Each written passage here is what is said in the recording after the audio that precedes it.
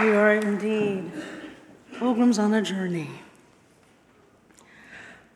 In 1492, Columbus sailed the ocean blue. If you're a person of a certain age, you may remember learning that little ditty in elementary school. We learned how the Americas were found by Columbus during his search for a new trade route to India. Well, he didn't find India, but he did stumble upon the New World. And yes, that is how Native Americans, First Nations, Incas, and Mayans all became known as Indians. True story. It's said that Columbus wrote in his journal, "The native people are strong, well-built, and extremely generous. I believe that with 50 men and our weapons, we could subdue the entire population." He was already thinking about conquering the land in the name of Spain. Now, in 1493, Pope Alexander VI signed a papal bull, which simply is a decree that the Vatican issues, which granted unlimited rights to Spain to claim all of the New World for itself. Well, Portugal didn't particularly care for that, so in 1494, a treaty was signed between Spain and Portugal that divided the New World. Everything that was 370 leagues west of the Cape Verde Islands went to Spain. Everything on the east went to Portugal. In granting the papal bull and the treaty, Pope Alexander bestowed Christian dominion over all of the New World. He granted Spain and Portugal ownership of all the lands and its peoples as well. That sounds pretty good, right? It wasn't so bad if you were European.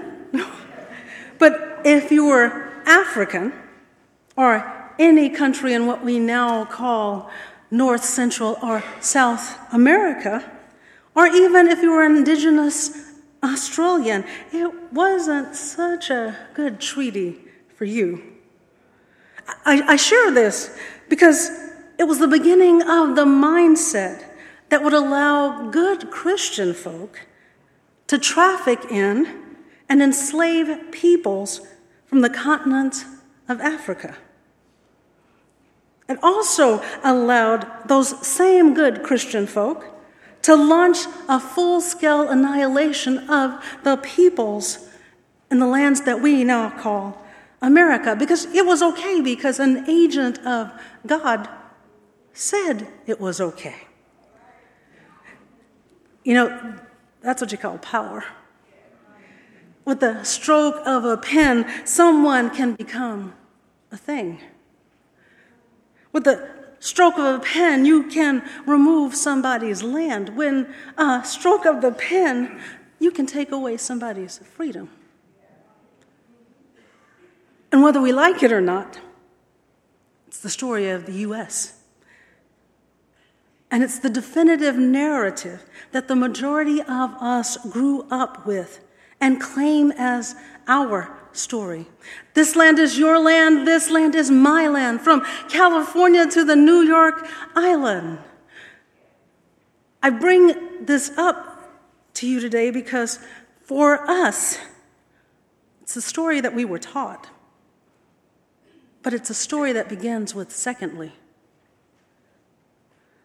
Chimamanda Adichie, a Nigerian author, has a few words that I'd like to share with you today on what it means to start a story with secondly. So I visited Mexico from the US. The political climate in the US at the time was tense, and there were debates going on about immigration. And as often happens in America, immigration became synonymous with Mexicans. There were endless stories of Mexicans as people who were fleecing the healthcare system, sneaking across the border, being arrested at the border, that sort of thing. I remember walking around on my first day in Guadalajara, watching the people going to work, rolling up tortillas in the marketplace, smoking, laughing. I remember first feeling slight surprise, and then I was overwhelmed with shame. I realized that I had been so immersed in the media coverage of Mexicans that they had become one thing in my mind, the abject immigrant. I had bought into the single story of Mexicans, and I could not have been more ashamed of myself. So that is how to create a single story. Show a people as one thing, as only one thing, over and over again, and that is what they become. It is impossible to talk about the single story without talking about power.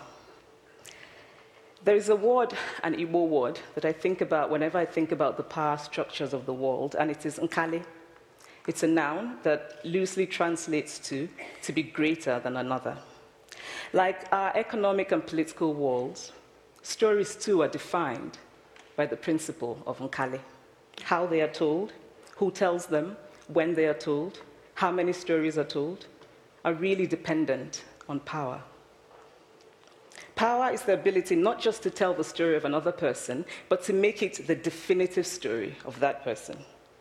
The Palestinian poet Mourid Barghouti writes that if you want to dispossess a people, the simplest way to do it is to tell their story and to start with secondly. Start the story with the arrows of the Native Americans and not with the arrival of the British, and you have an entirely different story. Start the story with the failure of the African state and not with the colonial creation of the African state, and you have an entirely different story.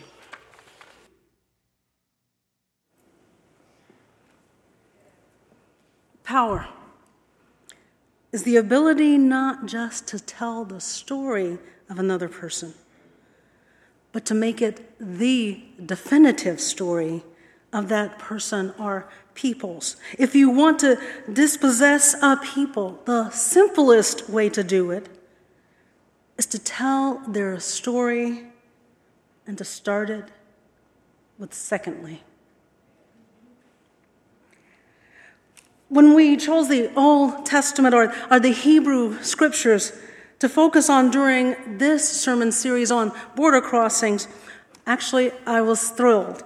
Most people don't like preaching from the Old Testament, but I personally love it. Well, it could be because the church that I grew up in linked their story with our story. They ran parallel in so many ways.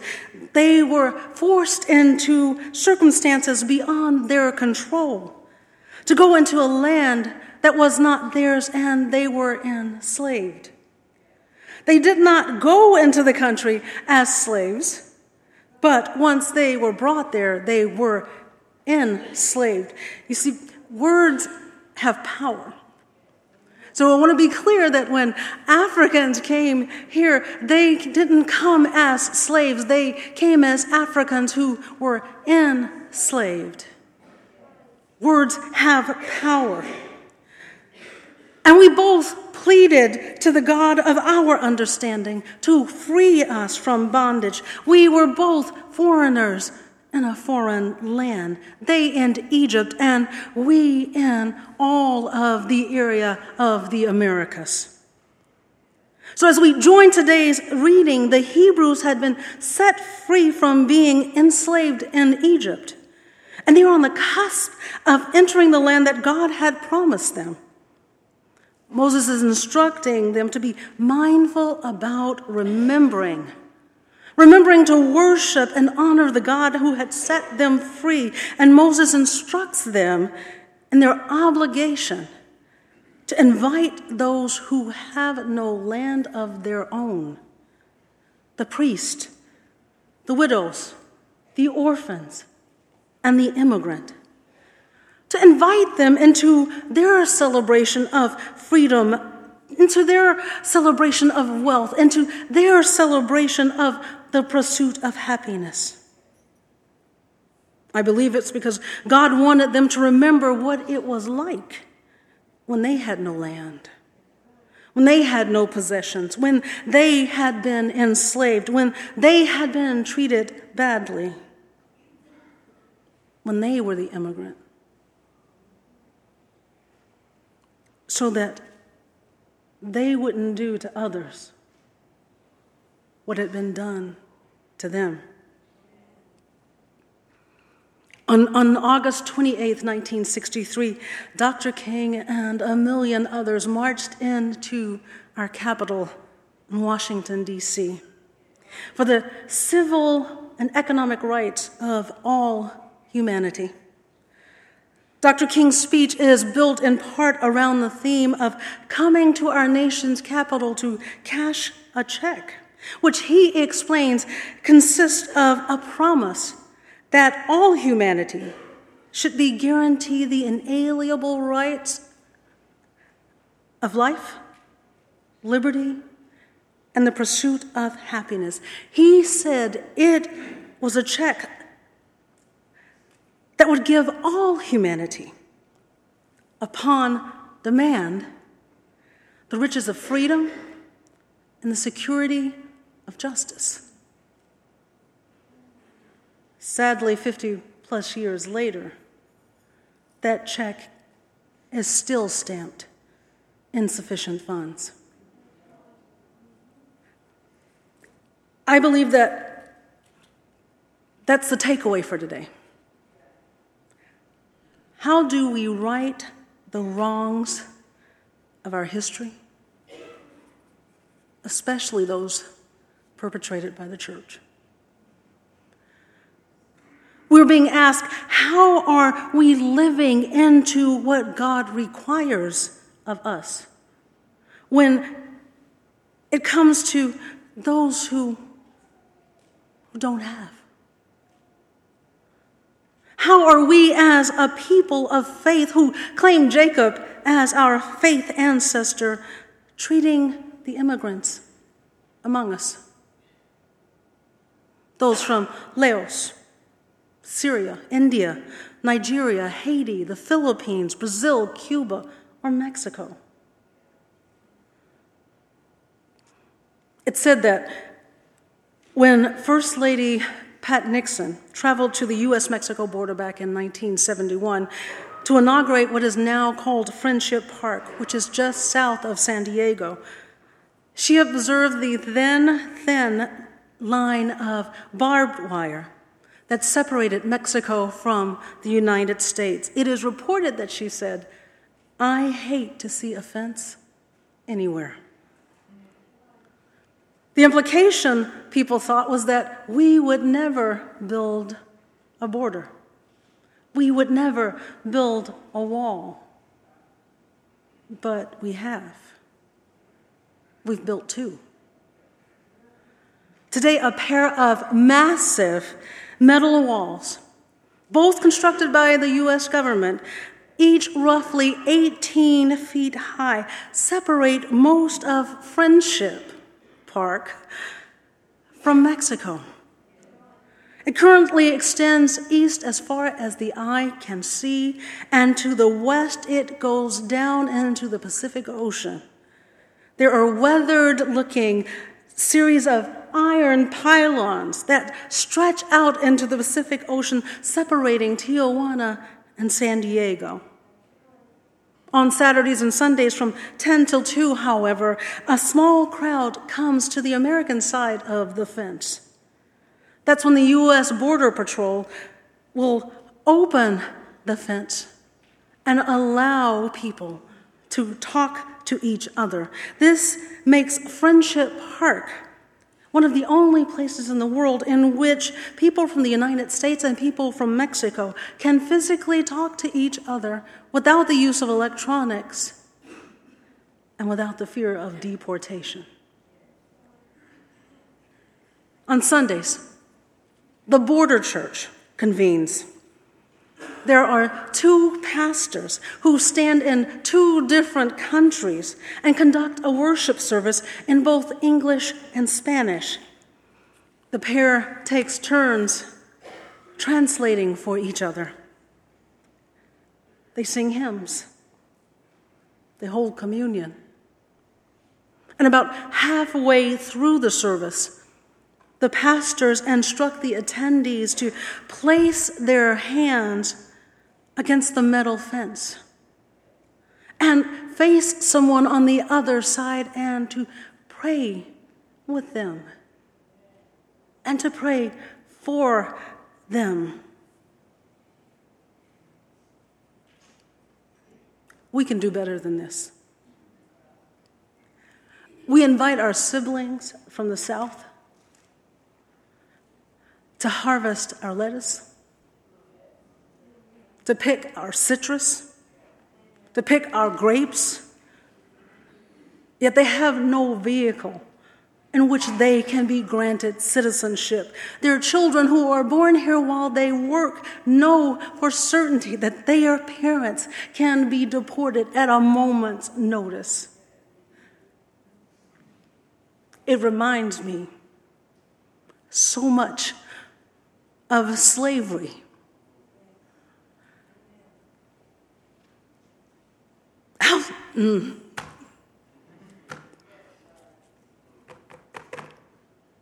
How long will we continue